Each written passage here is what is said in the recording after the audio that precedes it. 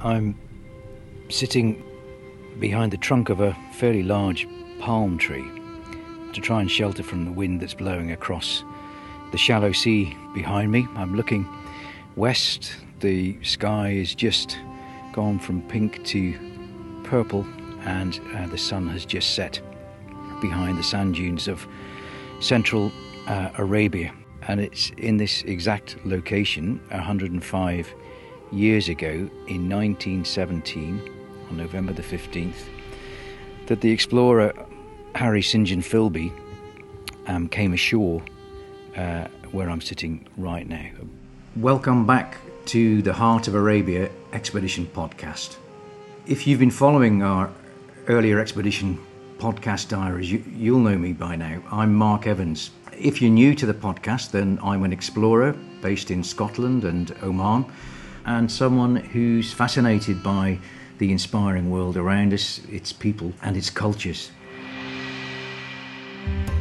If you want to hear about the whole background to this expedition, then if you haven't heard it yet, I'd recommend you go back and listen to episode 1, Journeying with Purpose.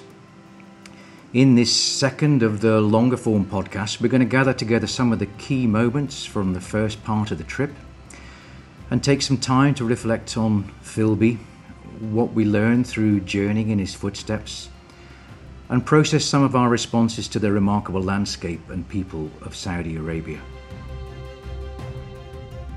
Today is day 1 of our expedition in the footsteps of Harry St. John Filby, our Heart of Arabia expedition. And my colleagues are now just along the beach. We're sorting out the campsite, our first campsite for the night, getting everything prepared to start walking west up into the sand dunes tomorrow.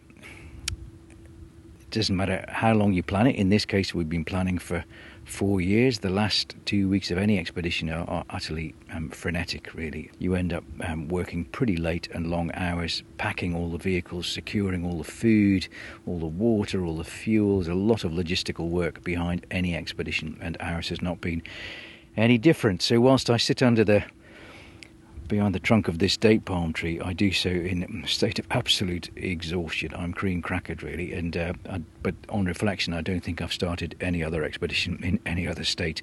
So I am looking forward to a good night's sleep tonight. The fire has been lit. Then hopefully we should be able to hit our sleeping bags fairly early, so we can get a good start tomorrow.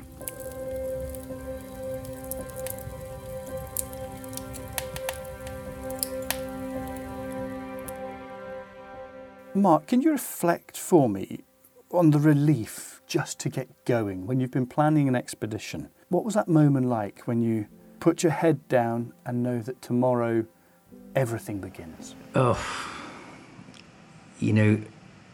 every expedition I've ever done, you always start in this complete state of exhaustion because the work that goes into making it happen is so unrelentingly busy, and it doesn't matter how early you start planning, it never, and however many expeditions you do, it never gets any easier. So actually, there's a great excitement. I'll use the analogy of a marathon all the time throughout these podcasts, but it's the build up to the marathon. You probably don't have the best night's sleep you've ever had before it, but it's the adrenaline that keeps you going, and that would be exactly the same in this. Very keen to start, but really in desperate need of a good night's sleep.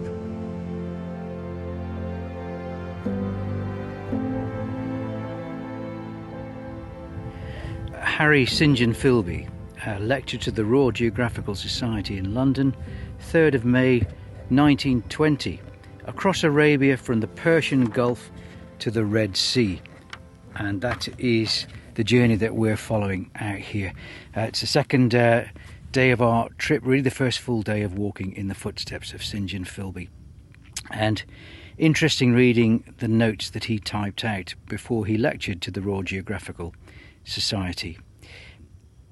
He was absolutely thorough on all of his lecture preparations. The notes I have sitting on my knee now as I watch the sun go down amongst the middle of some beautiful rolling white dunes here just inland from the east coast of Saudi Arabia are meticulously typed, and And by the side of all of the written notes is a number to show the slide that he wishes to display, which I presume was an old lantern slide.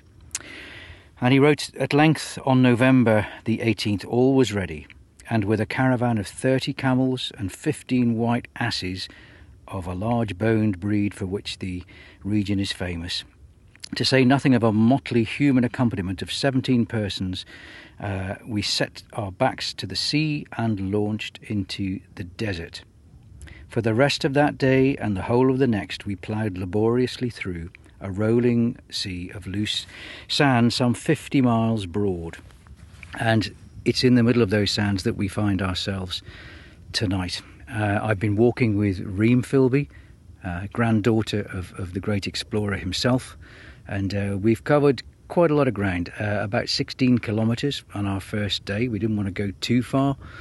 We weren't sure how soft the sand was. It was soft in patches, but the going underfoot wasn't too bad. And with the sun on our backs, we ascended the line of dunes, walking away from the sea like Philby did in 1917. And here we are. We're in reasonable fettle. Today was really just a testing day, trekking poles. Are we carrying too much? Are we carrying enough water? Too much water? But today's gone pretty well, really. Reem and I walk at pretty much the same pace, and we're able to walk and talk, which is really important because Reem's a fascinating girl with a fascinating story to tell. Tell us a wee bit more about Reem and your time walking together. You must have had some fascinating conversations. Well, we did. We did have some fascinating conversations, and we had plenty of time to talk. And how often do you have the time every day to walk alongside someone for 3 hours and talk about all sorts of things and really get to know that person? And Reem was an absolute delight to travel with. And we walked at pretty much the same pace. But B, for me, Reem added such a level to our journey. Otherwise, it would have just been following Philby with a book. But we had a living Philby, the next generation of Philby. And one of the things I found fascinating was not just learning about Reem's life, but just learning about what it's like to live as the descendant of an incredibly famous person. And the challenges and the benefits of that. So absolutely fascinating. Every day was different, but every day was fascinating.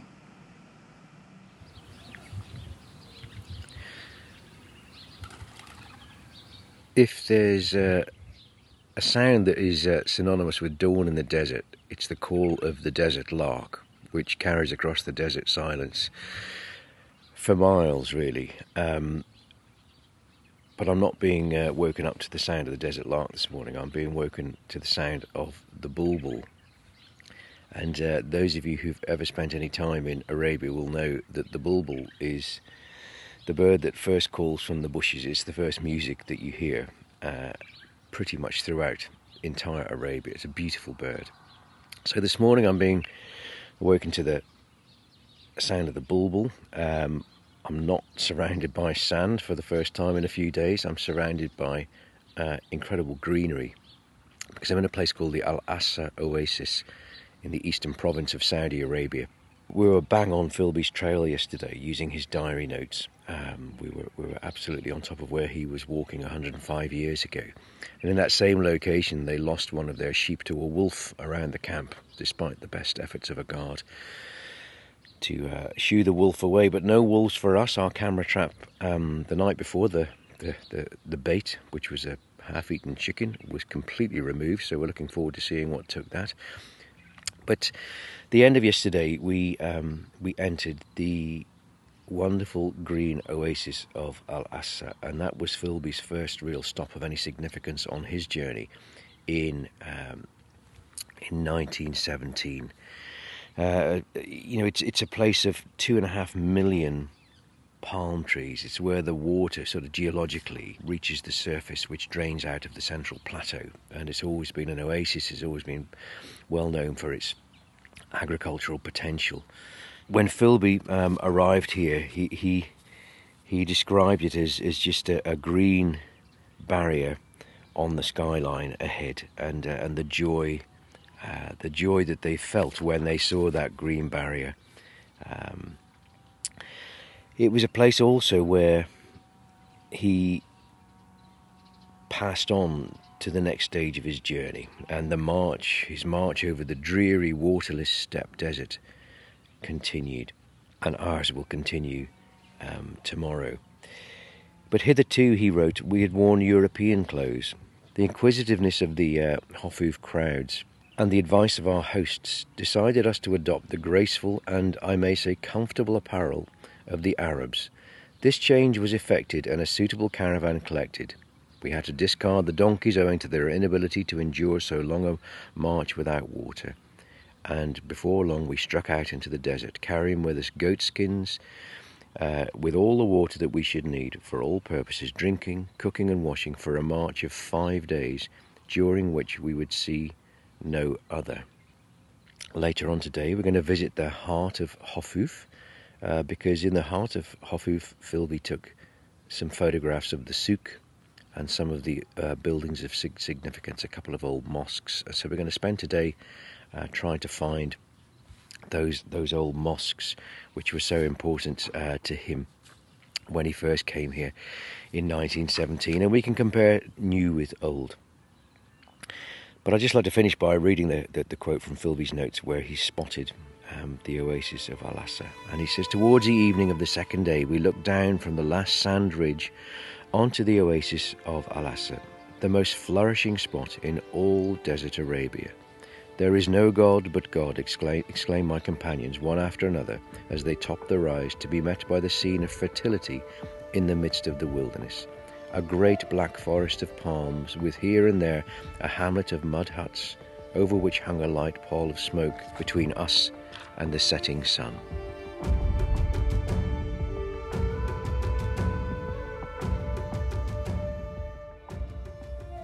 It's, I think, Sunday, day 5 of our Heart of Arabia expedition. If I look to my left, the sun is rising behind the dunes. Hasn't quite broken the dunes yet. Lovely pink sky. It's the coldest morning of the expedition so far, down to a chilly 14 degrees, which is quite a drop from the high 30s, low to high 30s of the day. I woke up and had to throw another blanket over my sleeping bag. I'm just sleeping on the floor on a thin mat. That's my preference. I like it. It's very simple to roll up and get moving in the morning. But this morning was definitely a colder one. But the last 2 days have been nothing other than amazing, really, and fantastic experience to really feel in the spirit of Philby. When we launched with Princess Anne in London, we were in the same building that he walked into umpteen times, the Royal Geographical Society. It was his second home.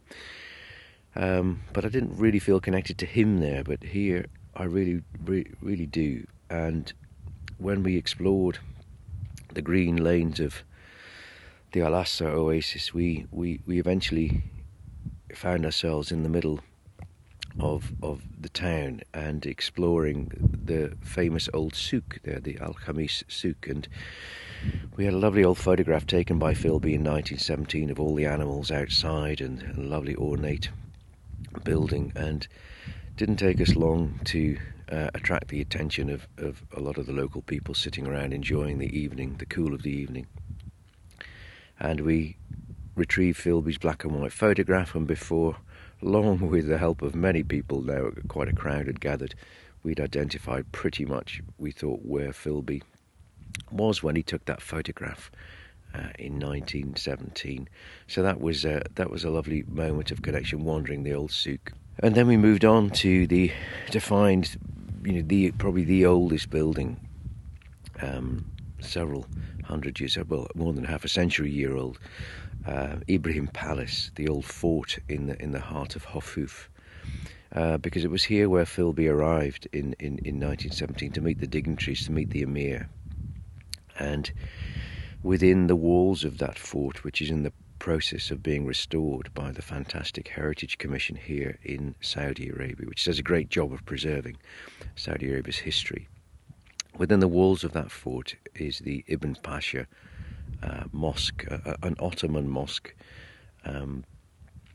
with a beautiful dome and a very ornate minaret, and with a little bit of exploration, we were able to find, we think, the exact spot where Philby stood to take that photograph, and that was a very moving moment, actually, especially for Reem, who that was her grandfather that was there. So she knelt and said a prayer at that exact spot, which is a very moving moment. My name is Reem Philby. I'm the granddaughter of Abdullah Philby. We are now in the empty quarter, and it's a beautiful starry night, really nice breeze, and we're sitting by the campfire, just like how we have been wrapping up every day of our journey so far.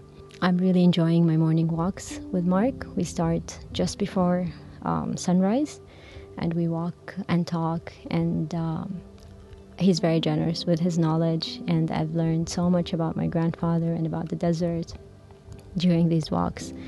And the evenings we sit around the campfire with the rest of the team, and we enjoy nice conversation, and it's been just great. There were a few stops during this journey that had a different feeling, especially for me. One of them would be Al-Ahsa. Al-Ahsa was a really nice stop. The people, the locals that we met there were just really nice and generous, and spoke very highly about my grandfather, and were very interested to learn more about our expedition. They really overwhelmed us with their generosity. We had a stop at the Ibrahim Palace there, and that was one of the very first moments that I felt a deep connection to my grandfather, as I was standing at almost exactly the same spot that he stood at when he took the famous photo of the Ibrahim Palace. And just being there and sensing his presence was truly, truly special. It was definitely one of the first moments that I felt his presence and the deep connection to him. Another very special moment was when Mark and I reached this specific spot where the famous photo of people praying next to a tree was taken. So as we reached there, we were just looking around. We saw the tree and we looked at the rock formations behind it, and we could clearly see that it was exactly the same spot that appeared in the black and white photo that we had. There was something very special about being in an exact spot where he was. Just being in the desert that he crossed is special enough, but to know that there are exact spots where he was and where he stood and took some photos just has a different feeling to it. So the least I could do there was just to perform a prayer and remember him. I find myself many times looking around this vast space, and I just ask Mark, where do you think Philby came from when he reached this spot? And many a times he would say, probably the same direction that where we came from. And I can just imagine him sitting, writing down in his journal, or just resting a bit with his companions and camels under any shade they find, just like what we do when the heat picks up, and we just try to find any shade that will protect us from the sun, and just rest for a bit there before we move on with our journey.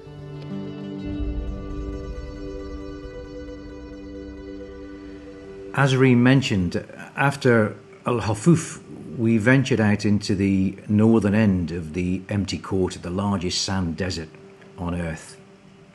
Although the main route of our Heart of Arabia expedition was following his 1917 journey, Philby spent many years of his life travelling and exploring and documenting this vast land. But the journey for which he was held in the greatest regard was his crossing of the empty quarter. Not south to north like those before him, but east to west, and that was a much harder route than that taken by Bertram Thomas. So one element of our expedition was to head off the 1917 route periodically and explore some of Philby's other significant landmarks. So we're halfway through the first leg of our Heart of Arabia expedition, and we wound the clock forward 15 years in Philby's life, because what made Philby different from other desert explorers like Thesiger and Thomas was that he was a scholar of Arabia. He devoted his life to Arabia, and from that first meeting with Ibn Saud in 1917, he spent the rest of his life in Arabia until he passed away in Beirut in 1960. So we're heading south now to a waterhole, which was important in Philby's greatest journey. The journey for which he was awarded the Founders Medal by the Royal Geographical Society was his 1917 journey, on which we've been on the trail of for the last 6 days.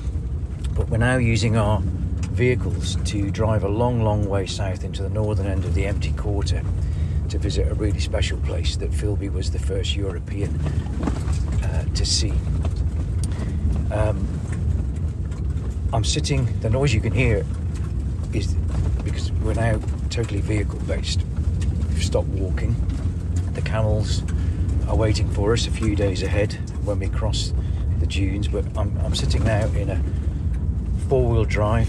We're about 70 kilometres off the last blacktop road, and we have a journey of a couple of 100 kilometres across open country until we reach our destination today, and there's no guarantee that we will get there. We have sand shovels at the ready, sand ladders at the ready, and I'm sitting in the car with Alan Morrissey, who is in charge of the expedition logistics. Alan's lived in Riyadh for 25 years and he knows this desert better than almost everybody that I know in Saudi Arabia. So Alan, as you're driving now, you've got 3 vehicles behind you, and you're heading into absolutely nothing. When we stood on top of the dune last night and did a 360, there was not a single light in any direction. So, what thought processes go through your mind when you're driving in country like this to help us get to where we want to be? So, the main thing is ensuring that we keep on track, keep the schedule where we can, environment permitting, and just keep everyone safe. Navigation isn't too difficult. We have the waypoints for the well that we're heading to this morning, and it's a case of finding a good track to that. The tracks are not too difficult to find. There has been vehicles in this area before, primarily Bedouin vehicles. Not sure why they're out there. It's a very bleak landscape. Small hills. I'd almost call them mounds and hills. Very gravelly. Not much sand at the moment, but we're coming towards the sand at the well area. Just keeping an eye on the GPS, making sure that our angle of direction is good, and that we don't hit any unexpected mounds or bumps that might loosen our cargo at the back, packed up at the back, or our supplies and things. We don't want to lose anything off the side of the vehicles, and then to keep everyone safe. I'm sitting amongst an area of rock that is so light that it could possibly float on water if there were any, but there isn't any for a couple of 100 miles in any direction, because I'm now deep in the Empty Quarter, the biggest sand desert on earth, and for the last 2 days we've travelled over 200 kilometres off-road to get to this particular location, which was a real target of Harry St. John Philby, Abdullah Philby, when he did his journeys in 1931-32 on his enormous crossing of the Empty Quarter. There's a story in the Quran, the Holy Book of Islam, about a king called Ad, who became so wealthy that his settlement, his city, this fabled city of Ubar, and all of its inhabitants were destroyed by God.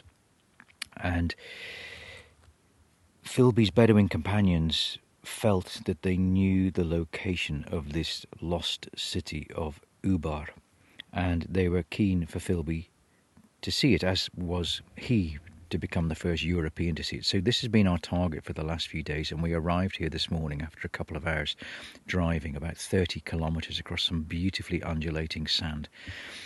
And when Philby crested the dunes that tower above me now, he wrote that, it was a sight of disappointment.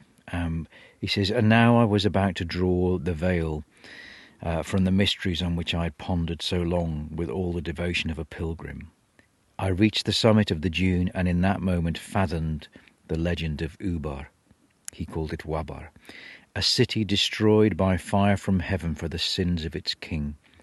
This may indeed be Ubar, of which the Bedouins speak, but it is the work of God, not man. And Philby spent a day here, and we equally have spent a day here, because it's an absolutely fascinating site in a sea of sand. It's called, the Bedouin knew it as Al-Hadida, the place of the metal, because all around were fragments of incredibly heavy metal surrounded by this very light black rock, which is lying at my feet right now. And when Philby looked down upon it, he didn't see the ruins of a city, but quickly leapt to the assumption that it was volcanic, and that what he was looking at was black lava and volcanic craters.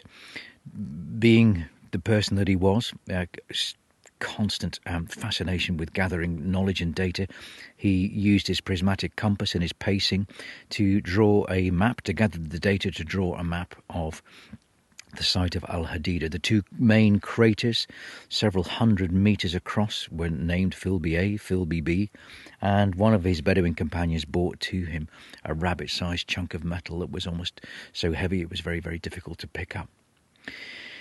Philby carried with him in his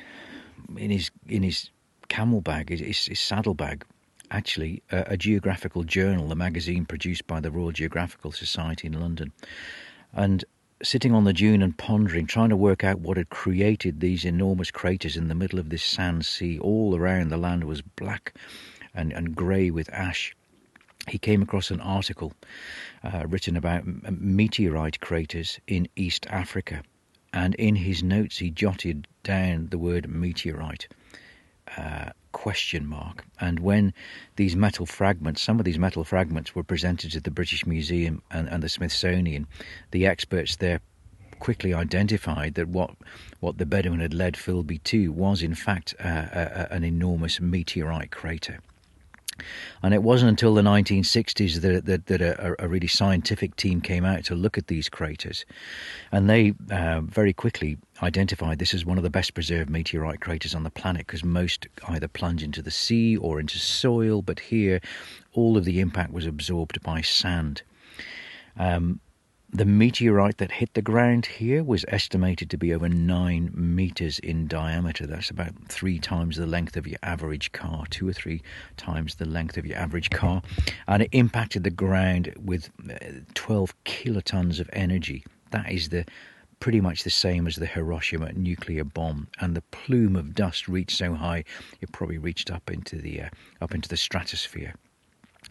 The heat and the shock waves turned the sand into liquid, and so these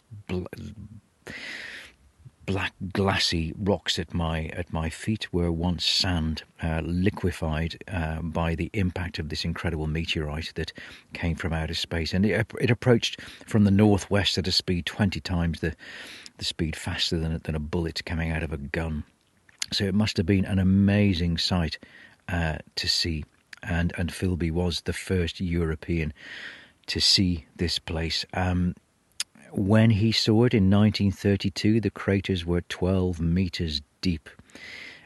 When some scientists and surveyors visited in 1961 on an expedition, and not many people come here, so there was a huge gap between visits, those craters were estimated to be 8 metres deep. And here we are today in 2022, and the craters are barely discernible, the drifting sand, but there's plenty of debris, plenty of ash to let us know we're in absolutely the right place. We can see the rim of the craters, but the craters themselves have been filled with drifting sand.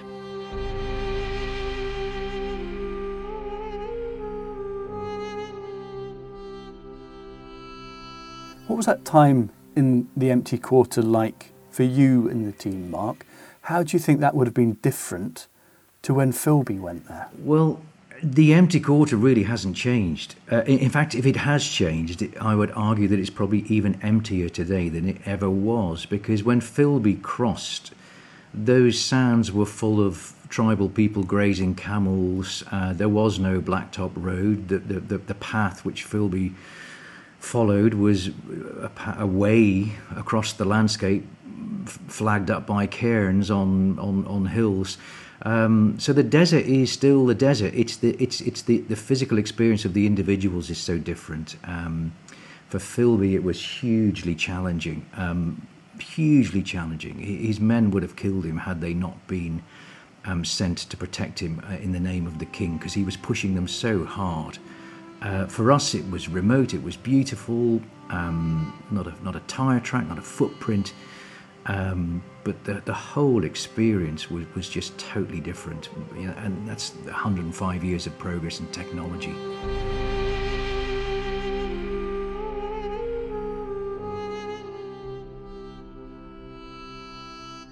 So we're now at the end of day 9, the sun's setting to the west, and a lovely rosy sky as always. And we're in a really good position to reconnect with that 1917 line tomorrow, which we hope to do about midday, and then we'll start walking once again in the footsteps of Harry St John Filby. One other thing, though, we did this morning before we left the meteorite crater was to take a photograph of a flag that we're carrying, and this flag is really important. It's the flag of an incredibly distinguished organisation. There are 3 geographical exploration organisations that we're connected to as part of this journey. One is, of course, the Royal Geographical Society in London, and it was, of course, that society in 1920 that awarded Filby the Founders Medal with the approval of King George for his great explorations of 1917. Further north, you have the fantastic Royal Scottish Geographical Society, led so superbly by Mike Robinson, a small organisation that punches incredibly above its weight. And if you visit our expedition website, you will see that we're trying to raise money for a Young Generation Fund to give more young people in Scotland more opportunities in the field of geography and exploration. I think Mark is he's obviously recreating a journey, so there's some of what he's doing is helping keep alive that inspirational original journey from Filby. But also I think he's putting a modern context on it. He's putting a modern spin on it too. I think it's really important that young people are inspired about the world around them and learn more about the world around them. I think it's an essential part of growing up, actually. But more than that, I think inspiration is really, it's underestimated, actually, because it's not enough to know that things can be different or can be challenged. You actually need to believe and be inspired to try to do things and push limits and try new things and learn.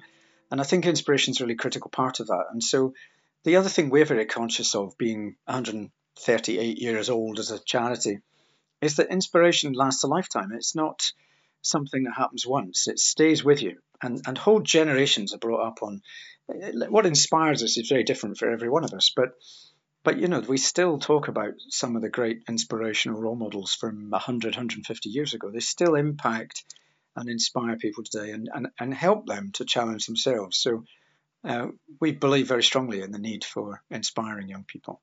The inspiration really for the fund very much came out of the principle that I think all of us accept that we should hand the earth over in a better state than we inherited it. We all want the best for our children and grandchildren. And I think it's really important, therefore, that we keep that spirit alive.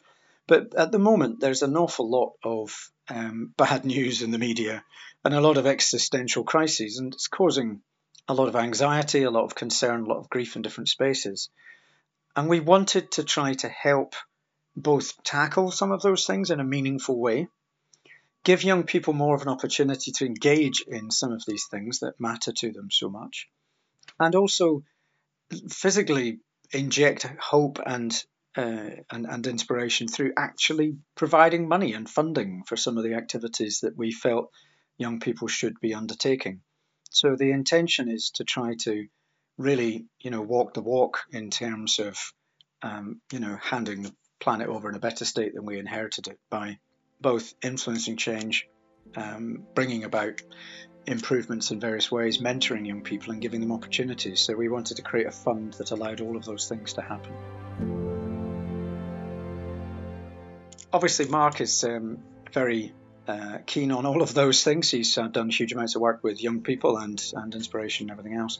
And I think he also buys that idea that we absolutely need to hand things over in better state than we currently have them. So he was very keen to use the expedition to highlight the Future Generations Fund and the work that we are trying to do in Scotland, and just encourage people to make donations who are moved by what he's doing in his journey, to make donations into that fund so that we can help do more of it.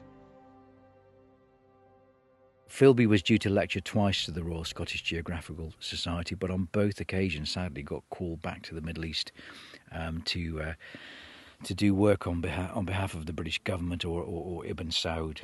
But the flag we photographed this morning did not belong to either of those two organisations. It belongs to the Explorers Club of New York. And it was in 1930 that the Explorers Club stated that outside of Antarctica, it was the empty wastes of Central Arabia that presented the next great challenge. So we carry the flag of the Explorers Club with us, and we carry flag number 112. So we're very honoured to carry flag 112. The first expedition this flag went on was in 1944. So that's about 78 years, if my maths is right. This flag we're carrying is about 78 years old, and it's not awarded to everyone. And it says on the document that accompanies the flag when it's couriered to you before your expedition, it says the Explorers Club flag is a symbol of courage and fidelity. The award of the flag is a significant accomplishment. Since 1918, the flag has been carried to all of the Earth's continents, as well as under the sea and into the stars. To date, 850 explorers have carried the flag on over 1,450 expeditions. The flag expeditions further the club's purposes to broaden man's knowledge of all phases of the universe. And at the end of this expedition, we have to produce a report that goes to the Explorers Club, and that report will help further disseminate the new knowledge that we gather, part of the science work that we do.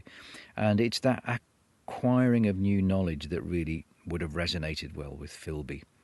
And it's the acquisition of new knowledge, according to the Explorers Club, that distinguishes the scientific explorer from the adventurer or treasure hunter.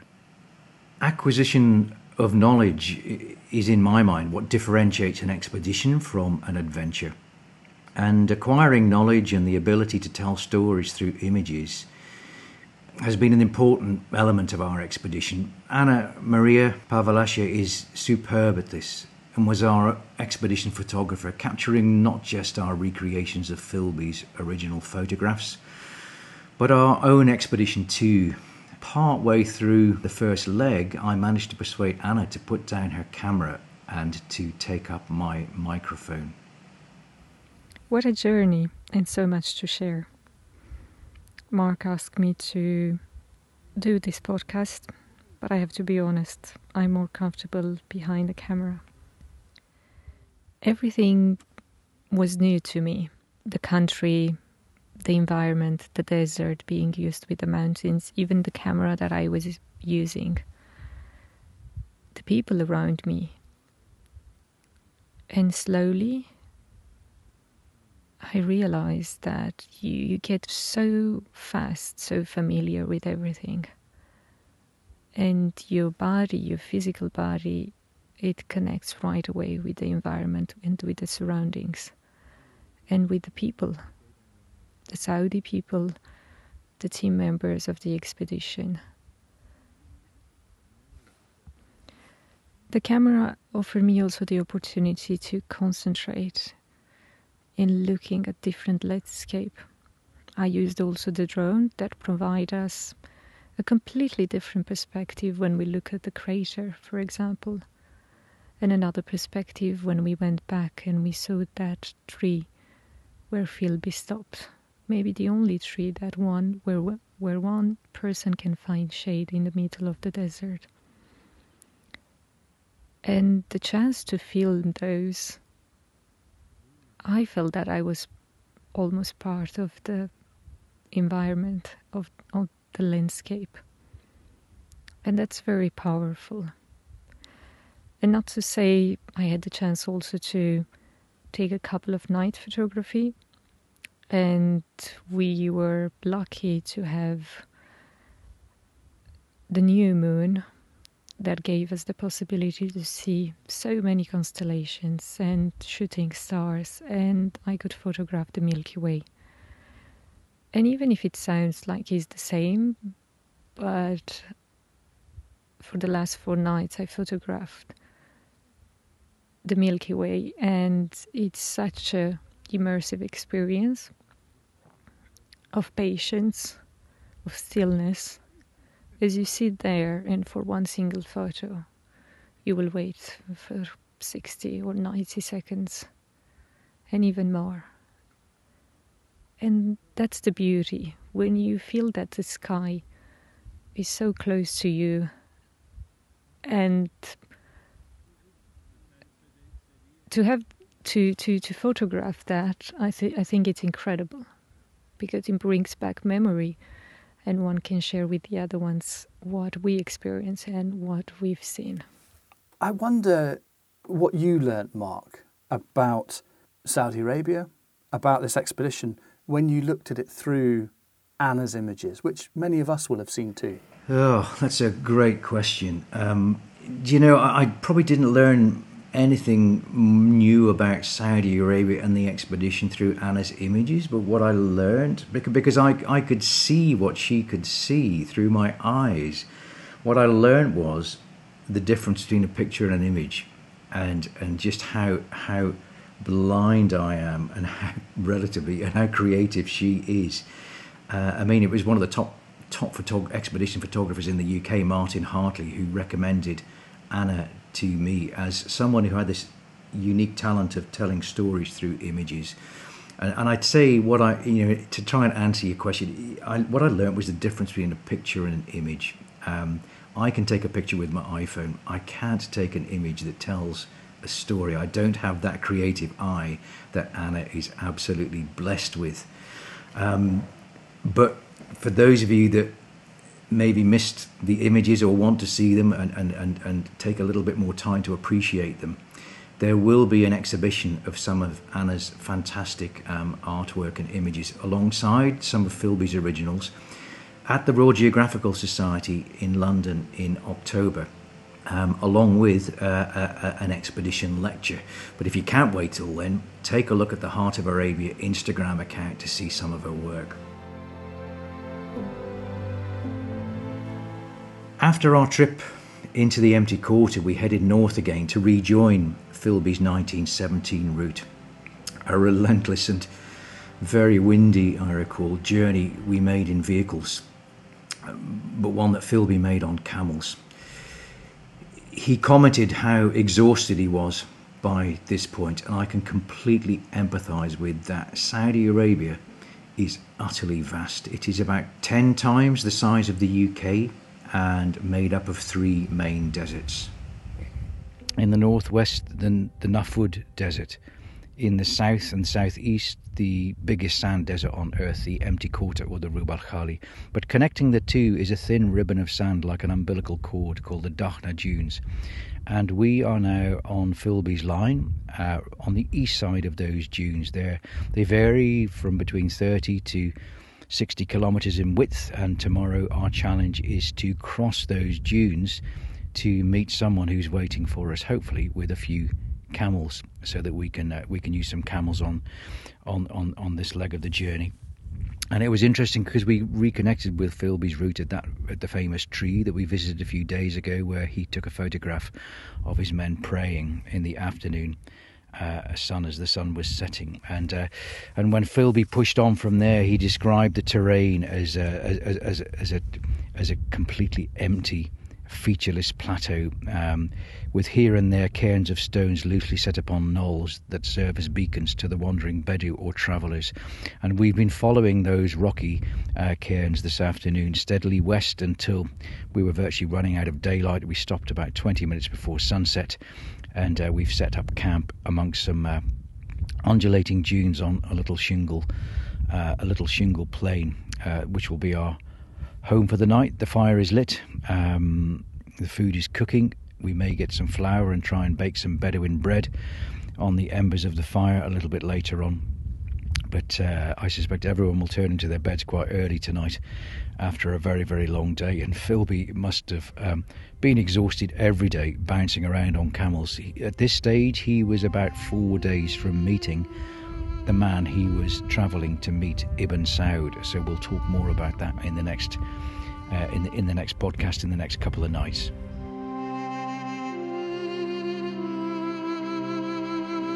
We'll hear more about Philby's meeting with Ibn Saud and the immediate chemistry between them and how that relationship developed in the next episode of the Heart of Arabia Expedition podcast, because it's fascinating. And then suddenly there was this shadow in the corner, which he hadn't seen, and this very tall man came over to greet him, and they began to talk. Over 10 days in Riyadh, they spent 34 hours with Ibn Saud. And straight away, Philby and Ibn Saud saw eye to eye. He saw straight away what Ibn Saud's vision was, and he was a man who could share his vision that the Arabs should eventually go towards a self-determination. And so he spent a number of hours grilling Philby about what was going on, what were the British thinking, what was happening in Iraq, what was happening in Britain, what was happening in the rest of the world, what was likely to happen in the war, where things were going. And they really bonded over that. You know, Philby saw that curious nature and that intellectual spark that King Abdulaziz had, and I think he hadn't seen much of that in the heartland of Arabia. Most people, while incredibly hospitable and welcoming, were not that open to discussion in Central Arabia. And he found a very different character in Abdulaziz.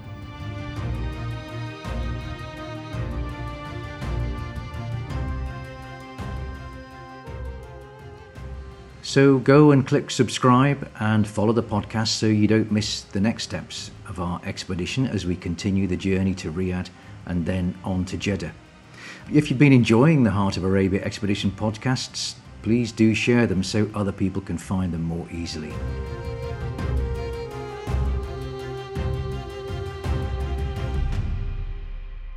The Heart of Arabia Expedition podcast is an adventurous audio production.